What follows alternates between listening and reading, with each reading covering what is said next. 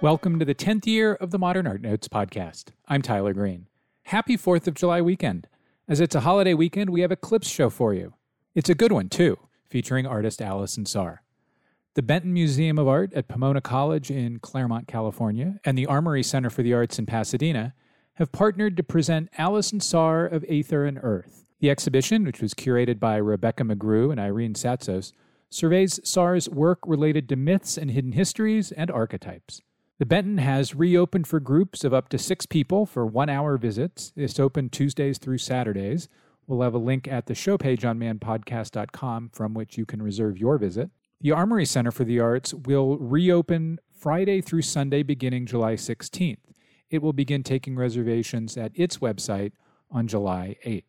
Alison Saar, after the break.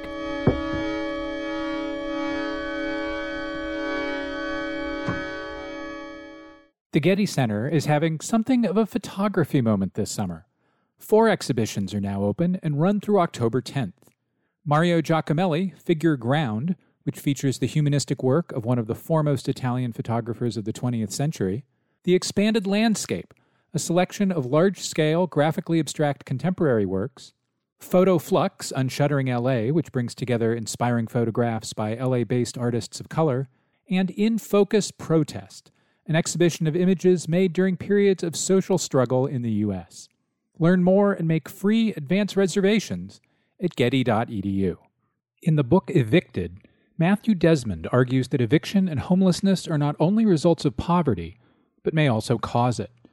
To contribute to better understanding the close relationship between residential instability and poverty, the exhibition Barriers and Disparities, Housing in America at Sheldon Museum of Art explores selected moments in the history of inequitable access to housing in the United States. Works by Ansel Adams, John Biggers, Gertrude Casimir, Gordon Parks, Louis B. Sloan, and Paul Strand are featured for their potency in helping us to consider how housing can pose larger questions about systemic injustices in our society. For virtual galleries, learning guides, and information about online events, visit sheldonartmuseum.org. At long last, the Hammer Museum in Los Angeles presents Made in LA 2020, a version, in partnership with the Huntington Library, Art Museum, and Botanical Gardens. Open April 17th through August 1st, 2021. The 5th edition of the Hammers Biennial, which highlights artists working throughout Greater Los Angeles, features new installations, videos, films, sculptures, performances, and paintings, many commissioned specifically for Made in LA. The exhibition will show the 30 artists at both institutions, 2 versions that make up the whole. Made in LA 2020, a version, on view April 17th through August 1st, 2021 at the Hammer and the Huntington. Find details and make reservations at hammer.ucla.edu and huntington.org.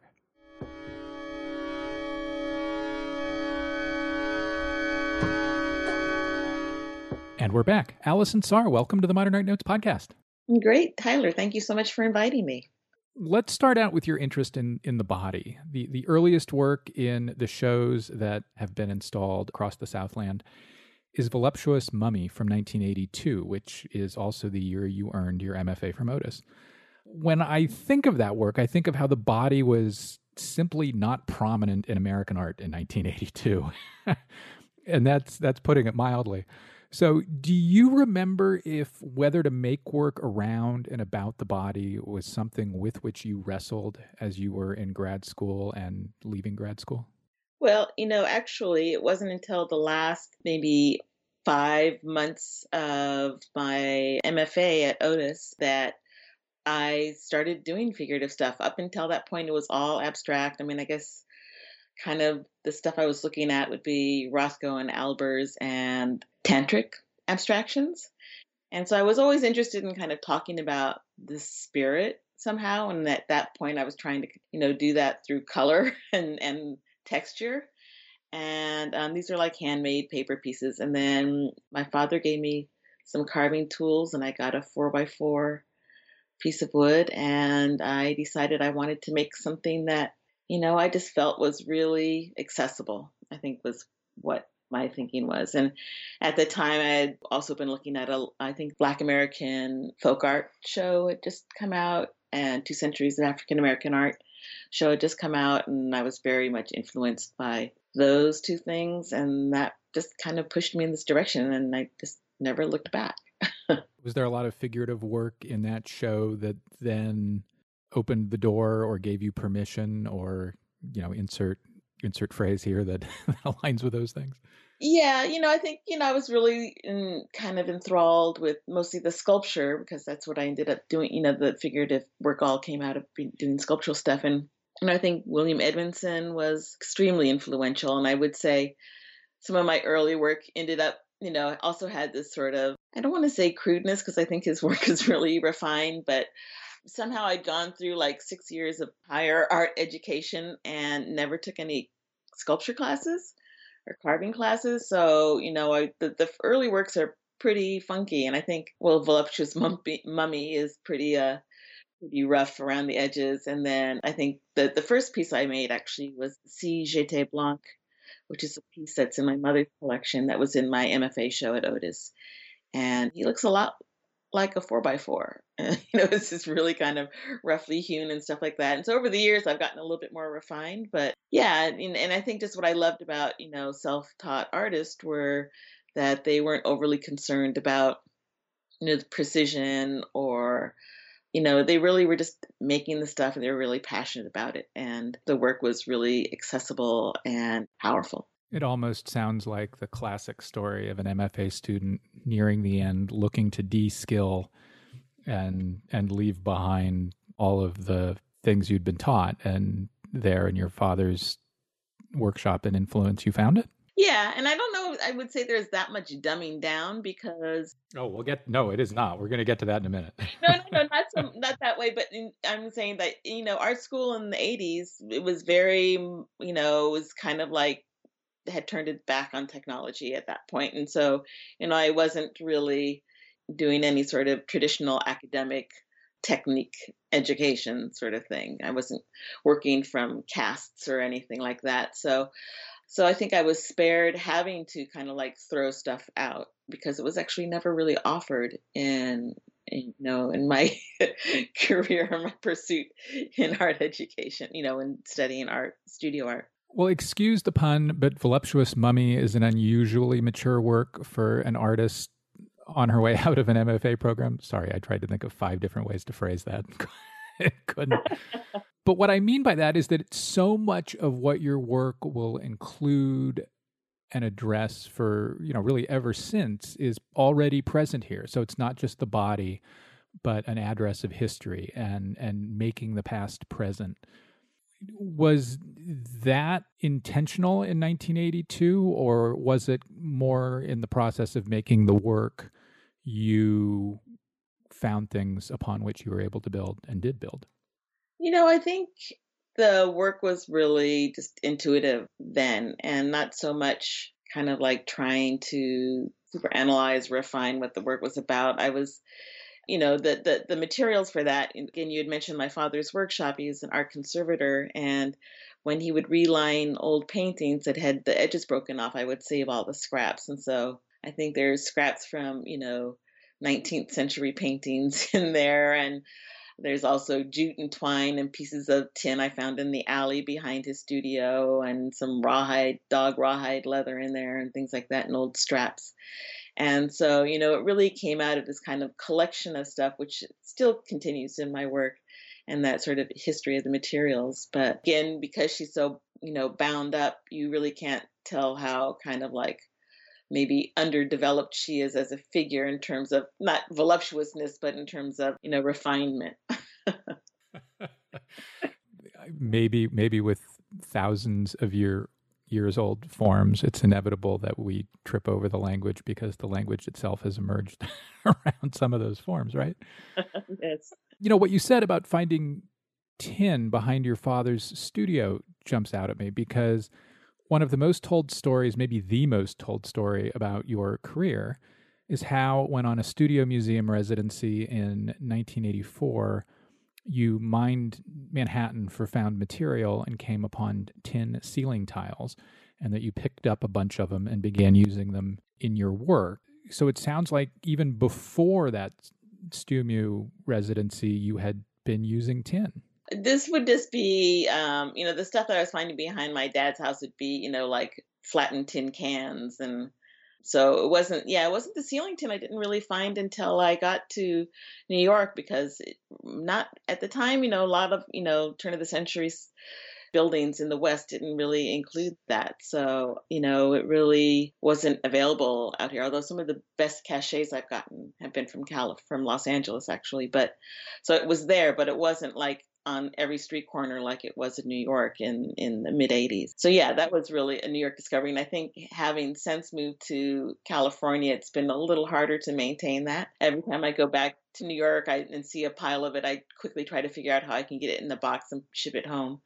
But Well, and tin cans and tin ceiling tiles have different thickness and malleability, and I suspect they probably weren't a lot alike anyway.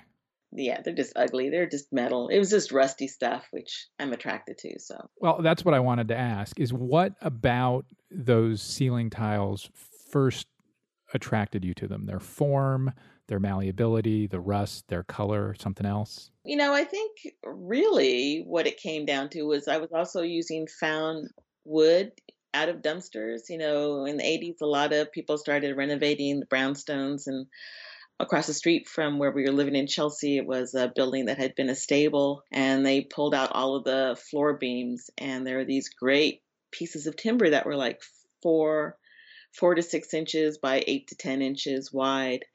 And of course, they're full of nails and all other stuff. So once I got all of that out, and hence they wouldn't laminate really tight. And so there were all these kind of cracks and crevices in the pieces. And so the ceiling tin was really very functional, and that I just needed to hold the stuff together and wanted to kind of hide all of those kind of big gouges and cracks and flaws in the wood. So it came out a functional thing. And, I sometimes use copper, but I love the ceiling tin just because, I guess the other story I tell over and over again was this sort of envisioning the ceiling tin kind of looking down on, a lot of the tin came from Harlem. So I was imagining it looking down on, fish fries and parties and, rent parties and, people making love and people dying. People died in their apartments at those days, sort of thing. And that I think because I was 27, 28 years old, I felt I didn't have a lot of experience to kind of bring to these pieces, and that material actually kind of imbued them with a sense of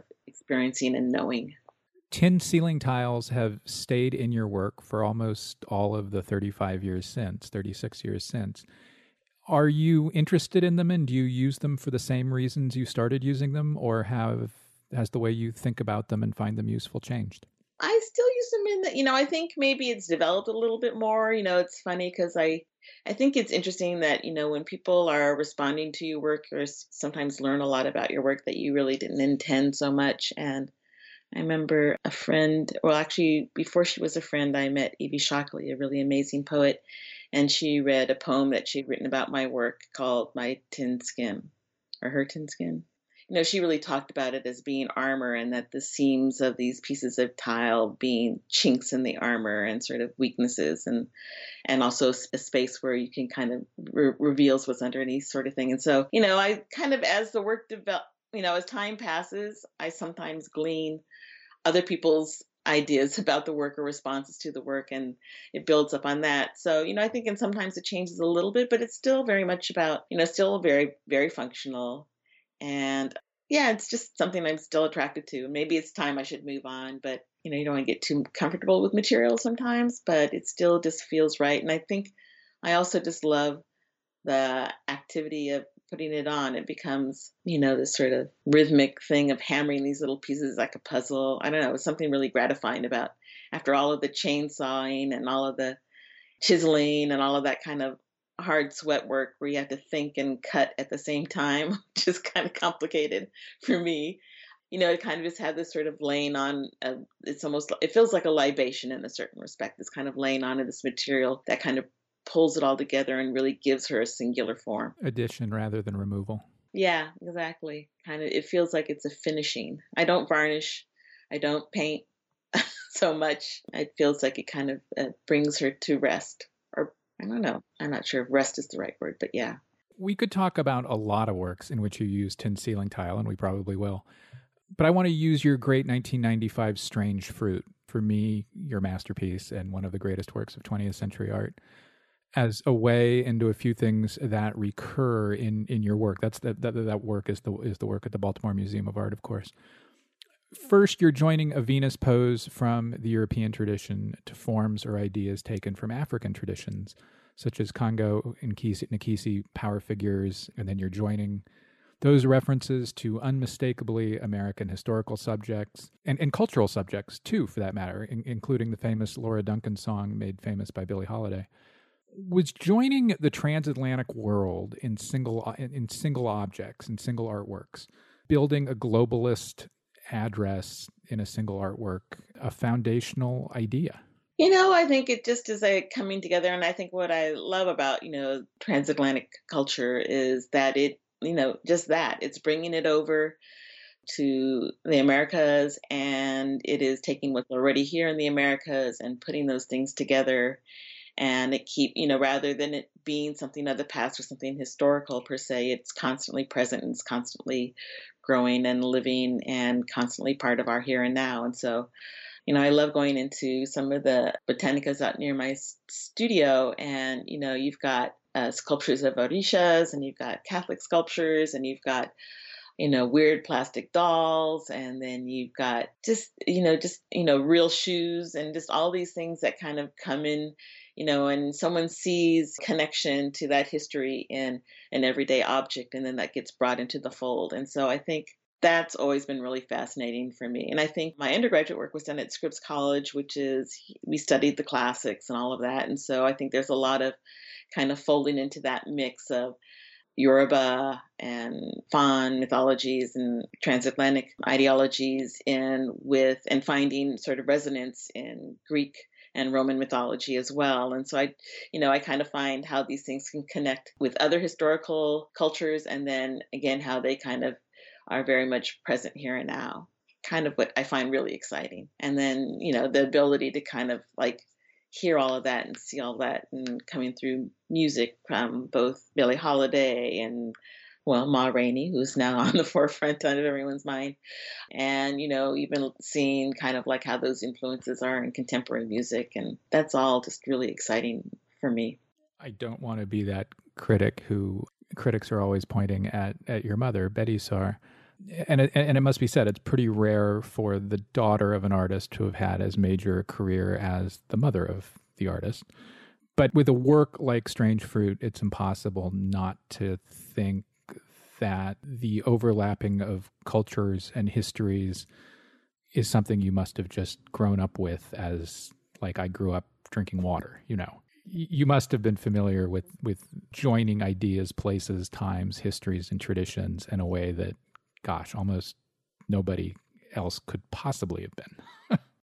Yeah, well, I think, that is probably where my mother's and my own works kind of coincide the most, or overlap the most, is that, early on she was just taking we go to these flea markets, she picked up all sorts of just crazy stuff, derogatory images, and then tchotchkes from, Egypt, and then some African pieces. Often they're just like kind of like bad trade stuff. And then she was also, early on very much involved in images of the occult and stuff like that. And so, yeah, there's no denying that was really, deeply ingrained in who I am, how we were raised. We were kind of like open to it all, right? We had the tarot cards sitting around on the table along with, all this other weird stuff. And then from my father's side, who was, very traditionally classically trained in Western art as a maker, as an artist, but also then his work was doing conservation and kind of Western work. And so his books were all, I think the books he gave me were Leonardo da Vinci and Michelangelo and all of these very classic works and early Roman sculpture, books of early Roman sculptures. And then my mother had all of these really great books on African art and African American artists and the art of China and Japan and all that. So, all of these worlds were present on our coffee table, sort of thing. So, I saw it all at once, really early on. Yeah. In the interview you do in the catalog with the curators for the Benton Armory show or shows, you go out of your way to say that the many sculptures in which you have or present figures hanging by their feet are not lynchings. The reference seems hard to miss, both for me and I guess for other critics and historians, especially given that title of the 95 work. Did that work, the Baltimore work, start out as an address of lynching, and has perhaps your use of hanging figures or the way you think about the hanging figures changed over time? They're definitely referring to lynchings, and I think it's really interesting because I think that's everyone's first response of a figure hanging, even though they're inverted. And I think that inversion means, for me, means in some ways that there's an escape, that it's not irreversible, that it's not something that, and I guess what I'm really kind of interested when I'm kind of talking about these is kind of how, in some ways, and how we sort of tie ourselves up, and how we sort of, the works are in some ways about apathy. The works are in some ways about how we kind of give up hope to resist against things like lynchings, how we are unable to disentangle ourselves from what's out there. So, it kind of means a lot of different things, and not all of them mean the same. I think Strange Fruit maybe has a different meaning than a piece like Traveling Light, which is also another song made famous by Billie Holiday. But, they're all kind of really talking about being kind of trapped in these situations, and how we have to find the spirit, or call within the spirit and the strength within ourselves to free ourselves and disentangle ourselves from things that are oppressed upon us, and things that we sometimes oppress upon ourselves, by succumbing to these things or allowing things to happen, and to not really have the fortitude to stand up and strike against it. And I think, part of the reason why I feel comfortable making those pieces is because I find that, I think Black Americans have shown, historically, and I think what we're experiencing right now, a lot of fortitude to stand up and buck against those things. I never wanted to work to feel like it was so that there was no resolution to these situations. And I never wanted the works to feel that we're victimized to the point that there was no way to save ourselves, because I think that's what it comes down to. And so, I think that there is somewhat an escape to kind of getting out of these situations. So that's why they're upside down. Traveling Light is a 1999 sculpture that is in the sculpture garden of the New Orleans Museum of Art. We'll have an image on manpodcast.com, of course. While we're still on ceiling tin, your earlier sculptures made from ceiling tin tended to conceal the rivets, or whatever you call them, that attach the sculpture, that hold it together. And in recent years, as you've continued to use ceiling tin, the points of joining and construction, if you will, have become more explicit, often with more rivets, often in colors that contrast with the other material or color in the sculpture.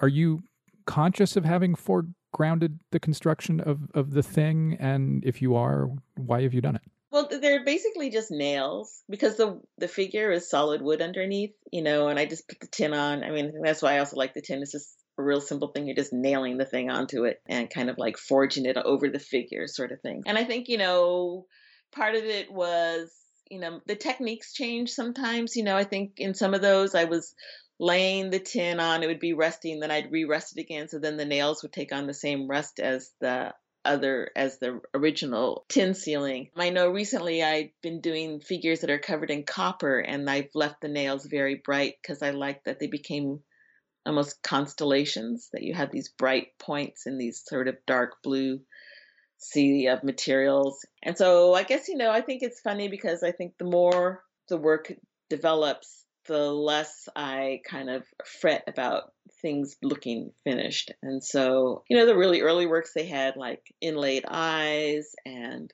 they're almost dressed the way dolls were. And then, all of that stuff started falling away, that they didn't even have eyes at all.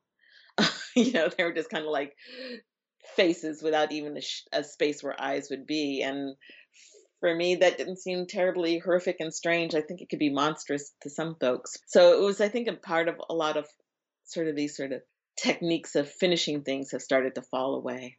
While we're talking about eyes and heads, let's stay there for a moment. Your heads are, and this isn't just of the ceiling tin work, this is across your practice. Your heads are rarely expressive. I'm not sure that's the right word. Maybe individuated is a better word. Your heads and faces offer maybe mostly stand-ins for faces more than specific faces. And I wonder how and why that happened and why that's remained in the work. Part of that is just still a very sort of crude process that I follow in terms of making things very simple. But I do like the idea that they can be anyone and everyone, that I find things, and I think that's what's kind of complicated about putting clothing on some of these figures is that as soon as you put article of clothing or kind of get these other more specific details, and that starts to limit as to who they are and who they can represent.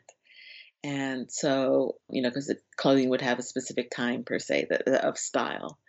And so, yeah, it's also just kind of trying to keep them hyper simple. And I think also, there's kind of this sort of almost trance-like, almost emotionalist kind of pose to the face as well. And so, they're not smiling, they're not jeering, they're not I guess maybe my last girls from my Topsy series look like they're kind of grimacing. They look a little mean, but the rest of them are kind of emotionalist. And I think part of the idea of these pieces is that they're kind of like these stoic representatives of a history and of the present.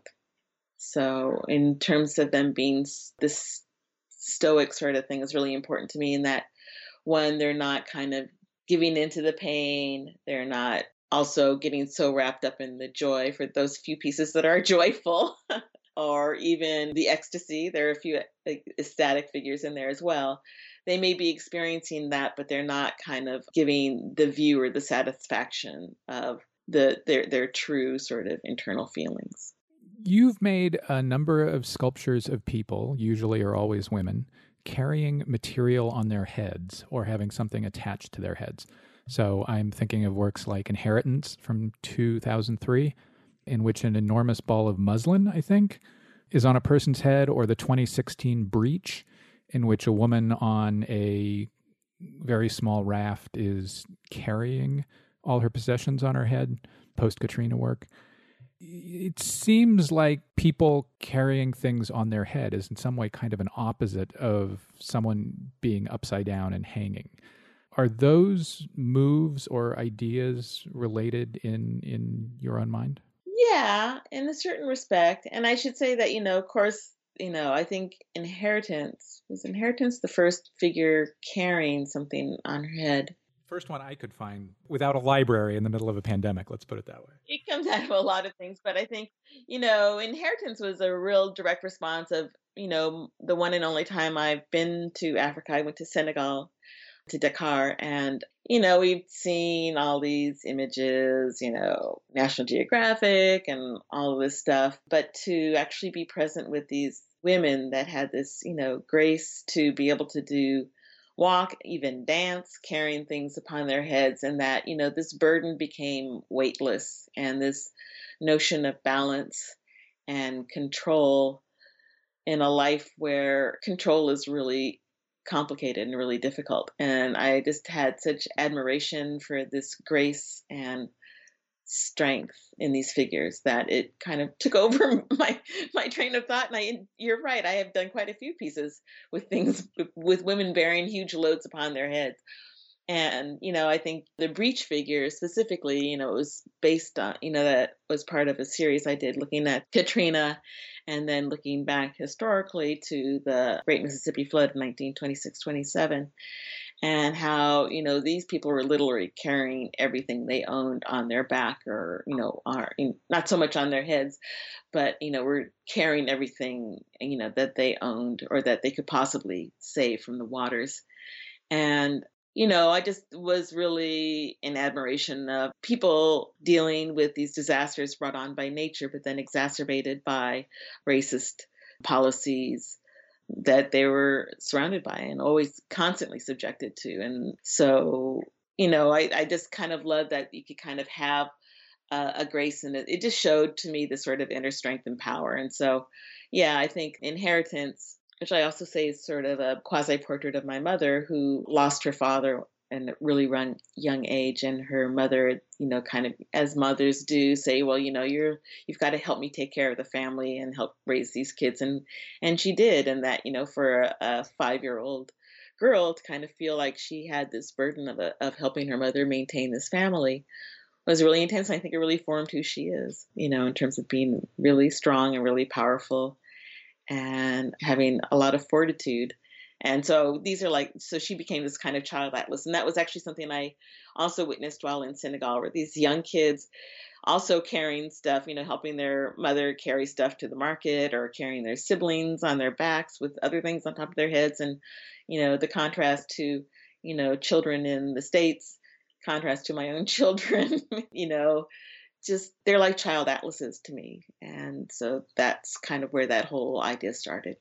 One of the standards from many cultures that you've addressed in your work is the reclining nude, including in the very great Compton Nocturne from 1999 at the Weatherspoon at UNC Greensboro. Among the nice things of living in Western North Carolina these days is I get to see that work a lot. The reclining nude is a heck of a thing for any artist to take on. Why did you want to? Oh, again, just kind of looking at, the way women and odalisque, being women often of color or white women as slaves, as concubines, and then the concubines having slaves themselves. If you think of some of the paintings of odalisques. And so, no, it's always just kind of intrigued by this idea of, this sort of, they're predicted as being very languid and very sexual and enticing. There were these kind of like tease of these paintings. And I wanted to kind of take that figure and have it be confrontational and have it wanted to have that woman take control of her figure again and not denying her sexuality, but not proffering it and not, kind of having it exclusively for the male gaze. And so, so they have this tough tin skin. Compton Nocturne also talks about, how we all dream and we all have dreams and aspirations, but her dreams are now kind of contained in these sort of spirit tree bottle tree type things that are coming out of her head. Yeah, so the most recent odalisque piece I did was for the Frieze Art Fair called Set to Simmer, which is a woman who is actually lying down on a kitchen table, which is like a big taboo where I come from, and laying naked on your kitchen table.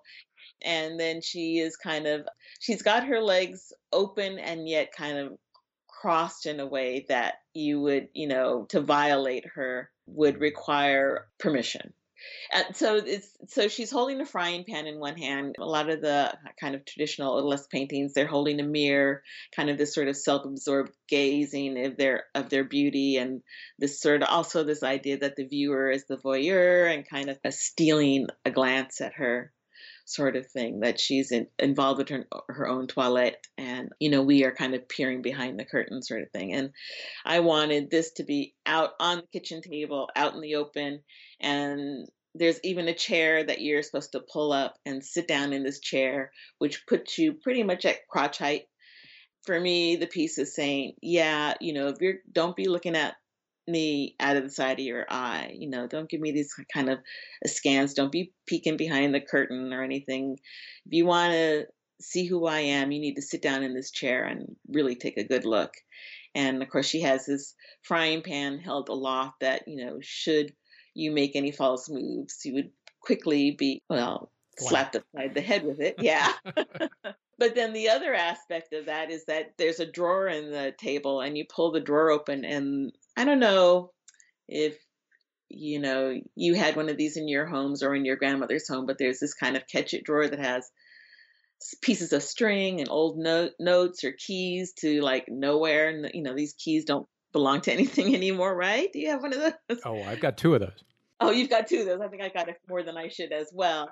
But I, love these drawers, and I just love kind of going through them and checking it out. And so basically, I did a collaboration with Dionne Brand, a writer, a poet up in Canada, and asked her to write things for these objects. And so some of them are on pieces of note paper, some of them are tied to keys, some of them are on pieces of, torn fabric and whatnot. And the idea being that, these are these fragments of who this person is. And by you opened with a pun. I may hit a couple of puns in the while we're doing it, but the viewer is invited to go through her drawers and try to really understand this person. And so these are all, and the beautiful words that Dion put in here are these kind of thought fragments. And so you're kind of trying to puzzle together who this person is. And she's a complicated person. And, she has dreams and she has fears and she has all these things that, all these mysterious things we'll never understand.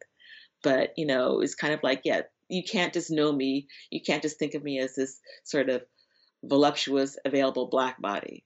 You need to really sit down and look at all these pieces of who I am and know that, that you can never understand me. I think in that description, you're beginning to address what for me is the most consistent reference across your reclining nudes, and that is that the figures always have self-determination, and that often they express or you express for them, given that they're not alive, that self-determination through their hair or through what is attached to their hair in the case of the bottles in the Compton Nocturne piece from 99. You've made lots of work of and about hair over the years, but I wonder if it's taken on a particular role or utility in your reclining nudes. Oh, I don't know if it's specifically different to the reclining nudes, because I think, that same treatment is also for a lot of the figures that are upright as well. But I have a mega obsession with hair. And I think in part that, to look at me, I'm very fair. You would not know that I was half African American and that I identify as African American by looking at me. And, for me, my hair would be maybe the one thing that would kind of like blow my cover if I was trying to pass. And that, I've got my mother's hair. And so that is part of why I think that's really important to me in my work and as sort of an identifier. And then also kind of looking back at all these hair rituals, that we grew up with. And I think, this show, I mentioned the piece Set to Simmer, which was part of a whole exhibition that was called Chaos in the Kitchen, that really was talking about, the function of the kitchen. And one of those functions of the kitchen is where you go to press your hair, to get, to heat up the hot combs on the stove. And so, mingling with smells of things cooking with the smell of burning hair and maybe sometimes burning flesh, depending on how careful your hairdresser was being at the moment, and so these kind of memories of ritual involved in hair, and then also looking at sort of rituals, transatlantic rituals of coming from Africa, the idea of hair and hairstyles as identifiers in terms of where you stand socially and what your group is and, what your marital status is and even how many kids you have can be expressed in your hair.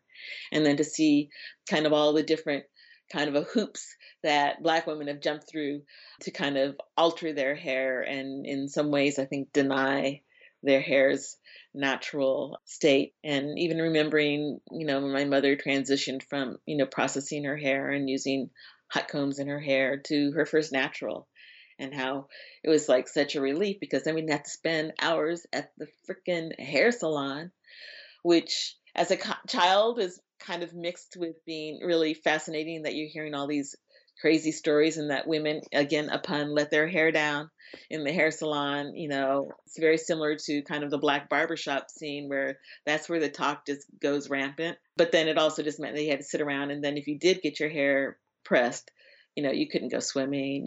You were kind of like on, limbo for a couple of weeks until, you finally were able to just go and goof off again, sweat and all that stuff. Your hair would go kinky again. So yeah, there's a lot of things about hair that have really been fascinating in my upbringing and kind of how we kind of choose to present ourselves and how we alter or enhance our identity through our hair. Is there one or two nudes from art history that is or are important to you? I think a pose that comes up in my work often and often would be Botticelli's Venus.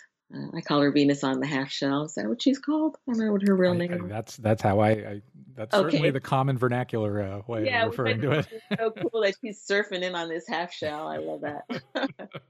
And then, because then there's the Sable Venus, which was basically an engraving based on that painting as well. So I love that, there's kind of even this history of kind of African American women in that. So that one, I think one of the other pieces, not necessarily in these shows because it's a male figure, would be Dying Slave.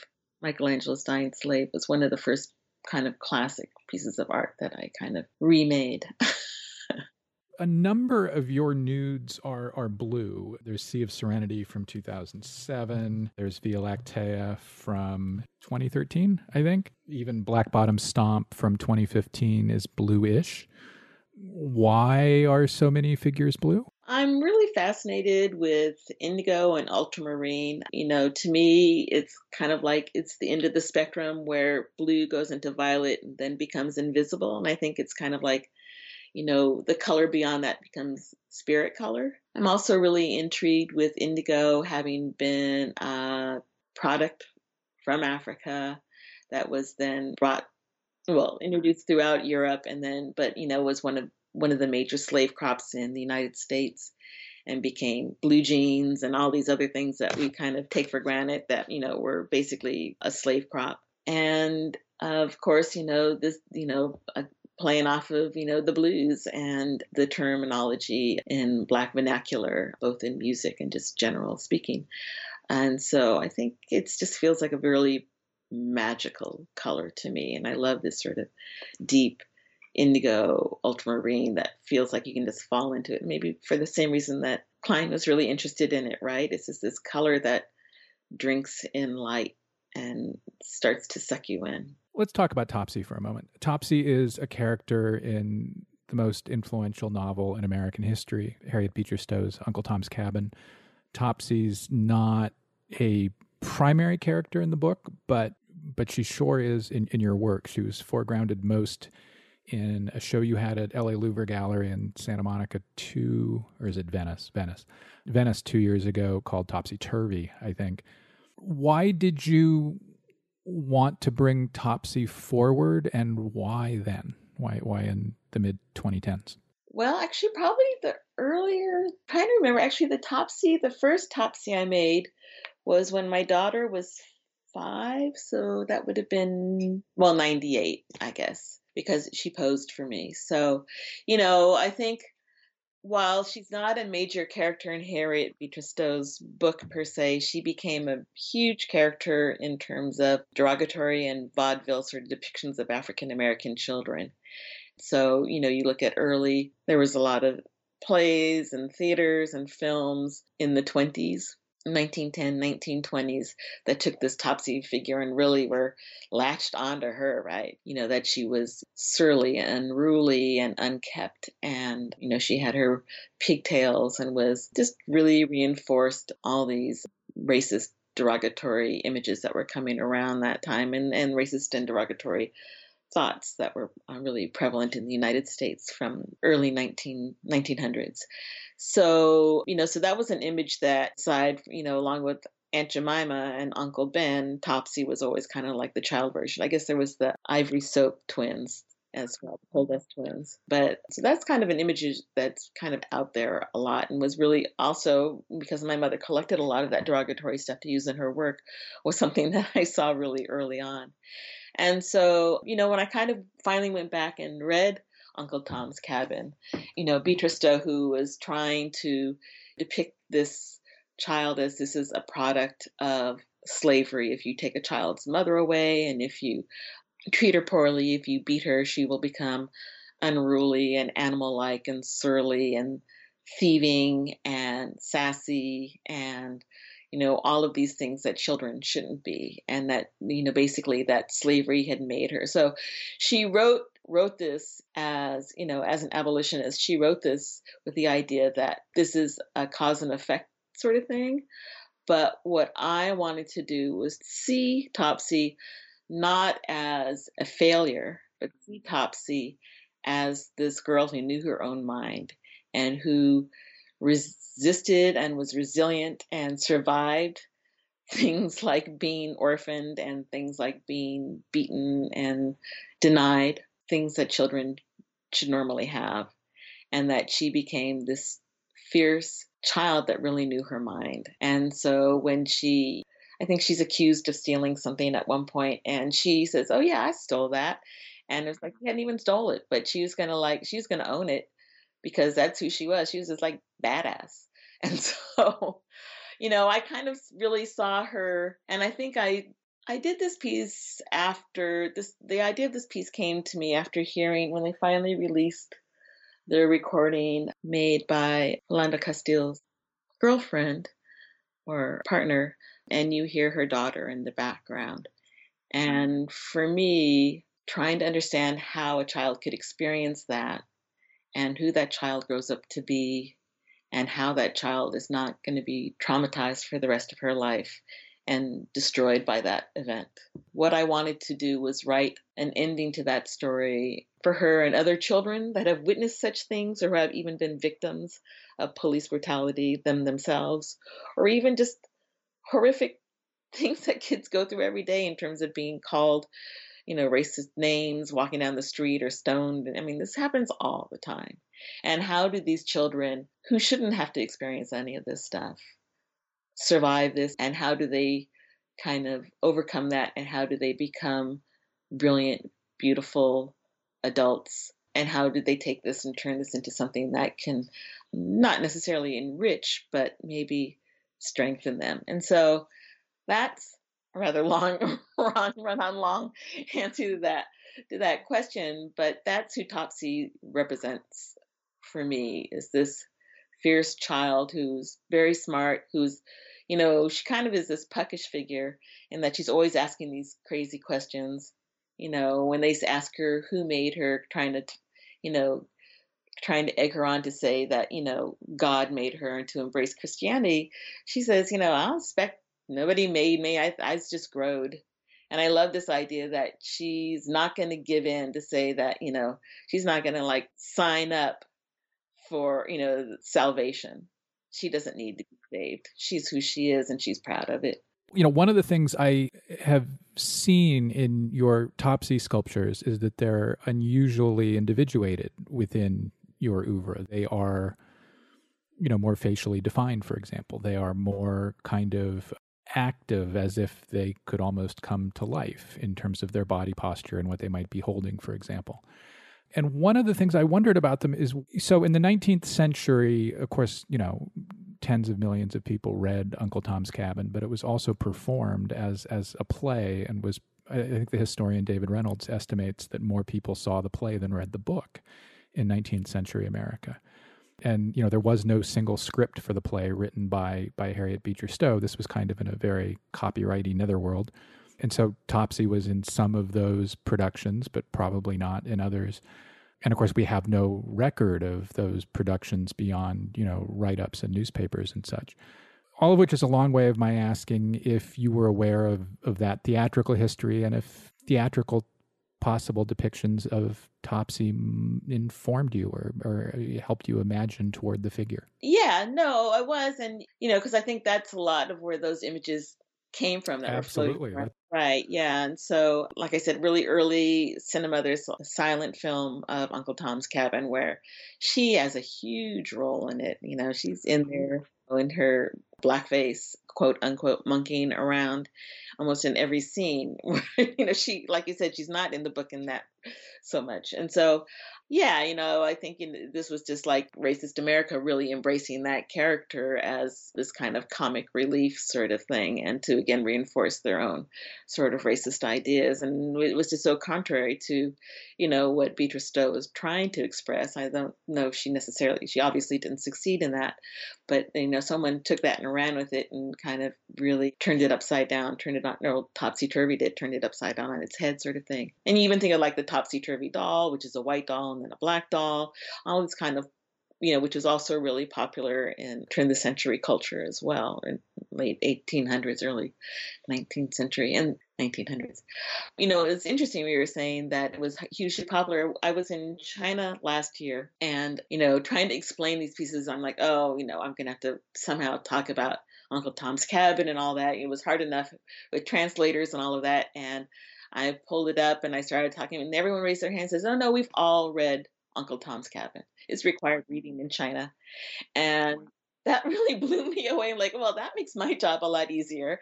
So, yeah, it's really interesting to see how far reaching that is, and how it's curious that the book is really rarely read here in the States. Well, understandably so, but how it was, popularized and misinterpreted so much way back when, and I think continues to be so. But in terms of how you began your question, in terms of them having an expression, and like I said, a lot of these figures, historically have been my work have been very stoic. It's kind of like, looking at sculptures as something they're being put in this position to be observed. And so the viewer is invited to come in and scrutinize this figure. And so they are always feeling, I think of like Sajid Bartman, the Hottentot Venus, and kind of how she was put on display. And so I think of these figures kind of being put on display, and that you're looking at them, but they are still kind of holding some sort of self-dignity in all of this, and are able to withstand the gaze. But that kind of changed for these figures in Topsy Turvy, in that I did not want them to be passive. I wanted them to actually be threatening. The show is installed at LA Louvre. You come into the gallery and they're basically facing you off. They're all coming out of this corner, coming across the gallery, and they're threatening. They're holding up their sickles and scythes and hoes and cane knives and tobacco knives and cotton bales. They have blue lips, which feels like kind of fierce stage makeup in a way. Yeah, right. Or, almost kind of kabuki makeup. But this idea that, that they have this grimace, their lips are so taut that they're turning blue. They're so angry that they're starting to turn blue. And yeah, so they have this sort of ferocity, or I would hope that, I wanted them to be fierce, and I wanted them to have this very activated presence. So it was a bit of a departure from the work prior to that. Yeah. You mentioned early on when we were talking about Topsy that the series was informed in part by your experience of motherhood. And motherhood, there's a lot of motherhood in your work. One of the ways in which you address motherhood is by making sculptures that activate the figure's nipples as a site from which things emanate. Certainly a reference to life-giving and nurturing. And one of the things about those sculptures that maybe exists only in those sculptures within your body of work is they kind of flirt with surrealism. And maybe mostly remind me of a show at LACMA about a decade ago about women surrealists. Surely it must have occurred to you as you've made works like Via Lactea that they are closer to surrealism than just about anything else you've made. Why was that okay for you? What about that association worked?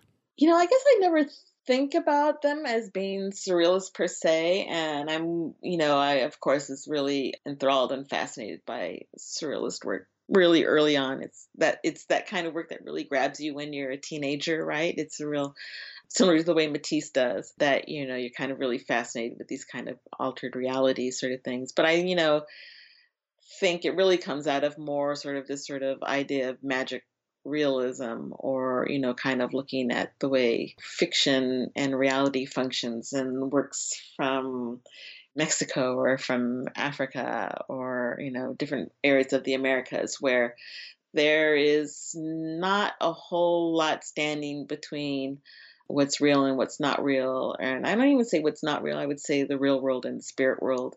So for me, I'm really more interested in kind of how these events happen, and they kind of are this space where the real world is dancing with the spirit world, or commingles with the spirit world. So I don't really, I didn't see it as being something unreal per se, but maybe something that is sort of making visible the invisible. Surreal means hyper real rather than unreal, at least in its original usage.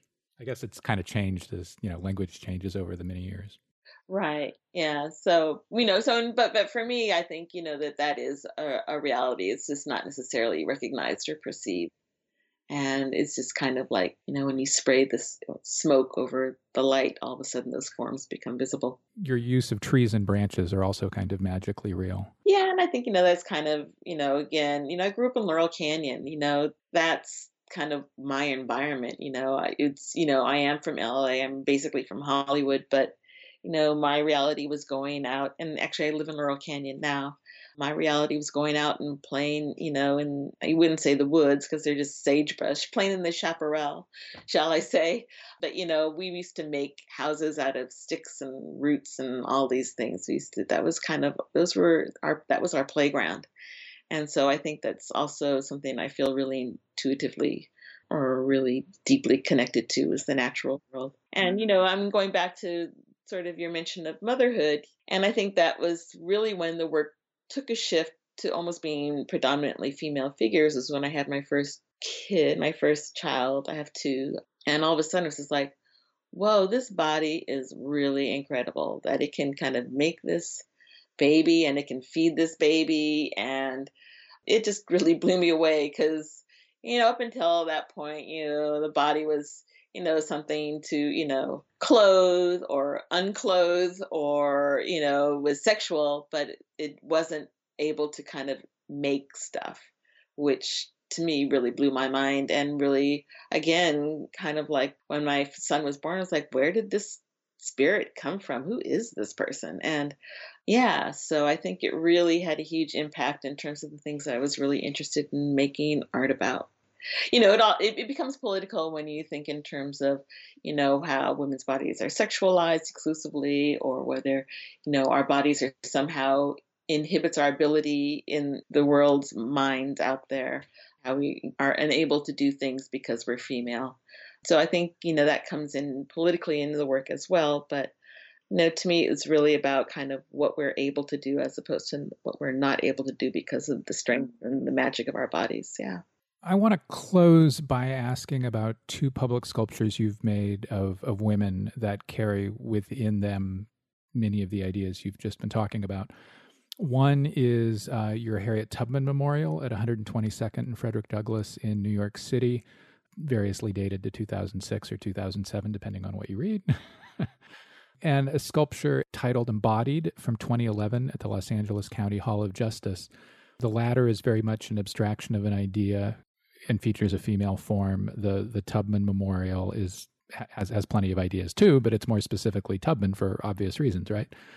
That's two very different approaches to doing major public work in major sites. One more abstract than the other. What did you learn about what would work in public and how the bodies of women could carry ideas in prominent public places? Yeah. Well, both of those were specific commissions. One of them needed to be sort of a figure of justice, and whatever, and there was some challenges in terms of how I was going to interpret that would be embodied. And then the other one was specifically a portrait of Harriet Tubman. And not being a portrait artist, I think that was a challenge for me. But let me just jump in real quick. There's a lot more to we'll have an image on manpodcast.com, but there's more there than a portrait, including, the representation of her dress and a train.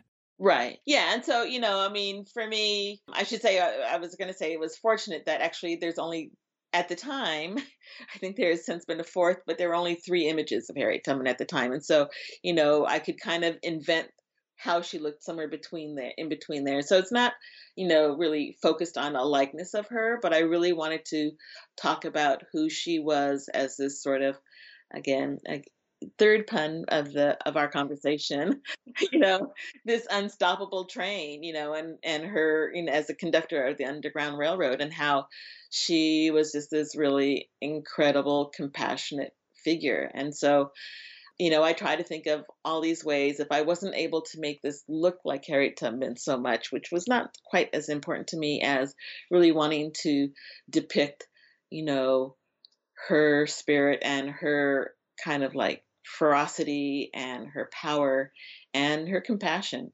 And so, that's why I have her kind of, at this angle. She's kind of she's going literally up against traffic. The traffic splits coming around her. I don't know if there was a huge controversy about her facing south, which to me really kind of really talked about her compassion, was that, yeah, she took people north, but why we know of Harriet Tubman was because she kept going south again and again, and kind of going back even to the same town where she had escaped from. And so, yeah, during the war, we always, I think she's kind of known as the conductor of the Underground Railroad, or Moses, but she also, was a educator, and she was a healer, and she was a politician, and she was a nurse. That she had all of these other aspects of her life, and a warrior. So, I wanted to also kind of talk about, so these little patchwork quilt pieces that are around that are based on a quilt made by ex-slave Harriet Powers, that I think is in the collection it's in the Smithsonian collection. I forget which museum specifically, but so I was kind of borrowing from her style, which were very beautiful, simplified sort of iconography, to tell her story. Because I also wanted to talk. I wanted to be able to tell her story without words, because she was illiterate, she couldn't read. And so I wanted, to be able to tell her story without something that would be accessible to her and others. So children, people that speak different languages, all these. So all these little kind of stations of her life, try to tell her story. And then she has these roots that are coming out from her that I think also kind of talks about, this sort of plow. Her petticoat is like a cattle catcher on a train. Yeah, that was the word I couldn't think of. Right, yeah, kind of pushing things away, but it also becomes this kind of plow. So she's plowing through, the mire of slavery, and she is kind of uprooting sort of slavery in her wake as well. So she's kind of pulling these roots up. And it was also kind of talking about how, she basically up and left. She left her family behind, everything. And then she went back and was able to actually bring many of her family members to freedom. But that first escape, she just walked away from it all. And I just think that was a really brave and difficult thing to do. But most people would consider that selfish. But then, of course, she turned around and was able to do that for so many other people. So no one can say that of her. So that's really kind of the Tubman one. And, it's, went through a lot of phases until I finally kind of came up with all those different components. And she also has these faces of her passengers pressing out from her skirt. But then the embodied piece, which is at the Hall of Justice in downtown Los Angeles, which I think houses the district attorney and the sheriff. All those blue, the popular Trumpist racist use of the black and white American flag with a blue line that runs through it had its origins in that building in the LAPD. So where it was invented as a white supremacist racist symbol. So it's a charged site for lots of reasons. It's a fraught history and presence, and hopefully we, with this last election, we're kind of maybe pushing beyond that a little bit. But at the time, the when Sheriff was this was like the thing he wanted to do. Sheriff Baca wanted to have this piece put up, and he brought this piece of, your traditional liberty figure of justice, excuse me. He brought out this, classic justice figure with her blindfold and her sword and the scales. And I looked at each of those components and really thought about, what they were supposed to represent and what they have come to represent. And, this double-edged sword, which was intended for swift justice, but I think for, Los Angeles, it was more a case of cruelty and slaughter and cutting down of people's rights. And the scale, which, was supposed to be about equity, really, to me, represents it's a money scale. And so it represents how those with money have a different sort of justice in Los Angeles and throughout the United States than people without money.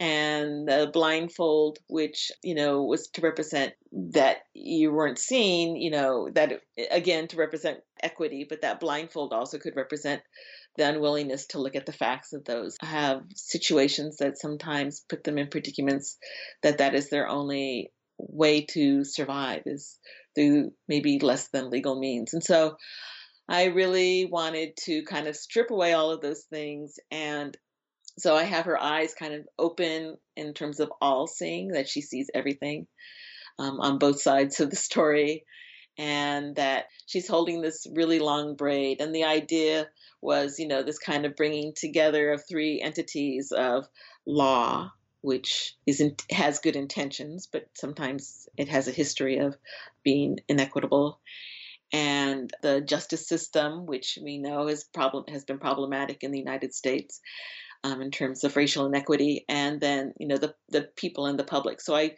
thought the idea of braiding these three things together, that they could actually work together towards their original intention, or what they're intended to be, as opposed to how they are enforced in our day and time. So that's why she has this long kind of braid. And then she's holding up a book which represents knowledge and education, which I think is crucial for equity, and then a dove, which for me is, peace and love. It gets a little hokey, but well, what interests me about the two different projects, which were only separated by 4 or 5 years, is that the Tubman Memorial wields familiar references with real muscularity, and Embodied wields familiar symbols but then inverts them. So one embraces and one rejects and redefines. And in terms of conceptual address, I mean, they're both bronze, but in terms of conceptual address, they're really kind of opposites. See, I never really saw that as such, but I suppose so. Because I was going to ask if that was intentional. Yeah, every time these commissions come up, I kind of like, it's a real scramble for me to kind of really figure out how I can still address these, kind of imposed upon ideas and themes, and still have my work have that same sort of presence about them. And sometimes, even though they're all in bronze, they're using, I'm doing cast of the ceiling tins, or I'm, using roots, as in the other piece, as in Tubman.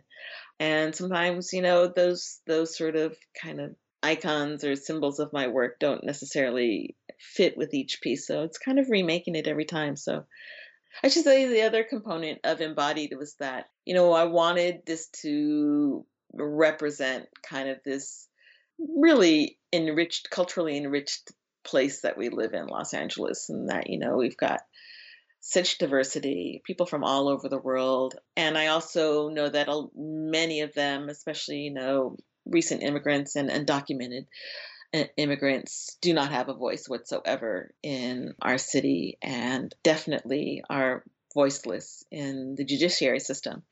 And so I wanted to give them a voice. And so I went around to schools and prisons and just parks, and solicited from everyone that would speak to someone coming up to them with a clipboard, to give us 3 words that represented justice to them. And I think we had like 200 words. I think we had like, I don't know how many, like 15, 20 different languages, just in that really kind of precursory sort of petitioning going, or polling out there.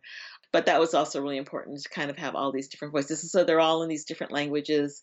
Hopefully, we had a pretty good representation of who Los Angeles is. So, Alison Saar, thank you so much. Well, thank you. I really appreciate talking to you. I love your podcast, so it's a great honor to be included.